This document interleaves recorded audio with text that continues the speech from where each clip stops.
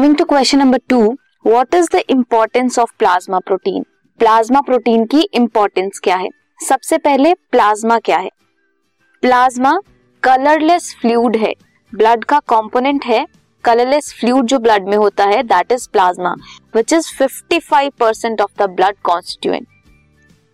क्या कंटेन करता है? ट्रांसपोर्ट करता है food, carbon dioxide, waste products and salt. Proteins की बात करें, प्लाज्मा में जो प्रोटीन है वो 6.8% ऑफ प्लाज्मा है। कौन कौन सी प्रोटीन्स हैं? Major proteins are fibrinogen, globulins and albumin. क्या रिस्पॉन्सिबल है, किस चीज को प्रमोट करते हैं, क्या करते हैं? फिब्रिनोजन एक ग्लाइकोप्रोटीन है जो लिवर में बनती है एंड इनका रोल इज ब्लड क्लॉटिंग करवाती। Next is globulin. Globulin proteins are responsible for the protection of body against the infectious agents.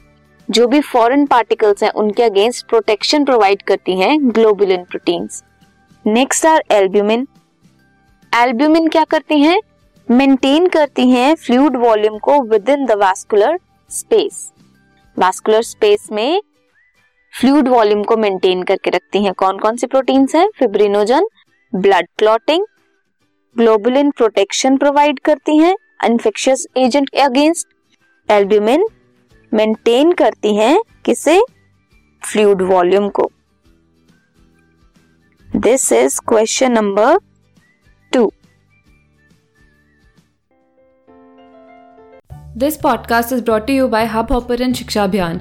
अगर आपको ये पॉडकास्ट पसंद आया तो प्लीज़ लाइक, शेयर और सब्सक्राइब करें और वीडियो क्लासेस के लिए शिक्षा अभियान के YouTube चैनल पर जाएं।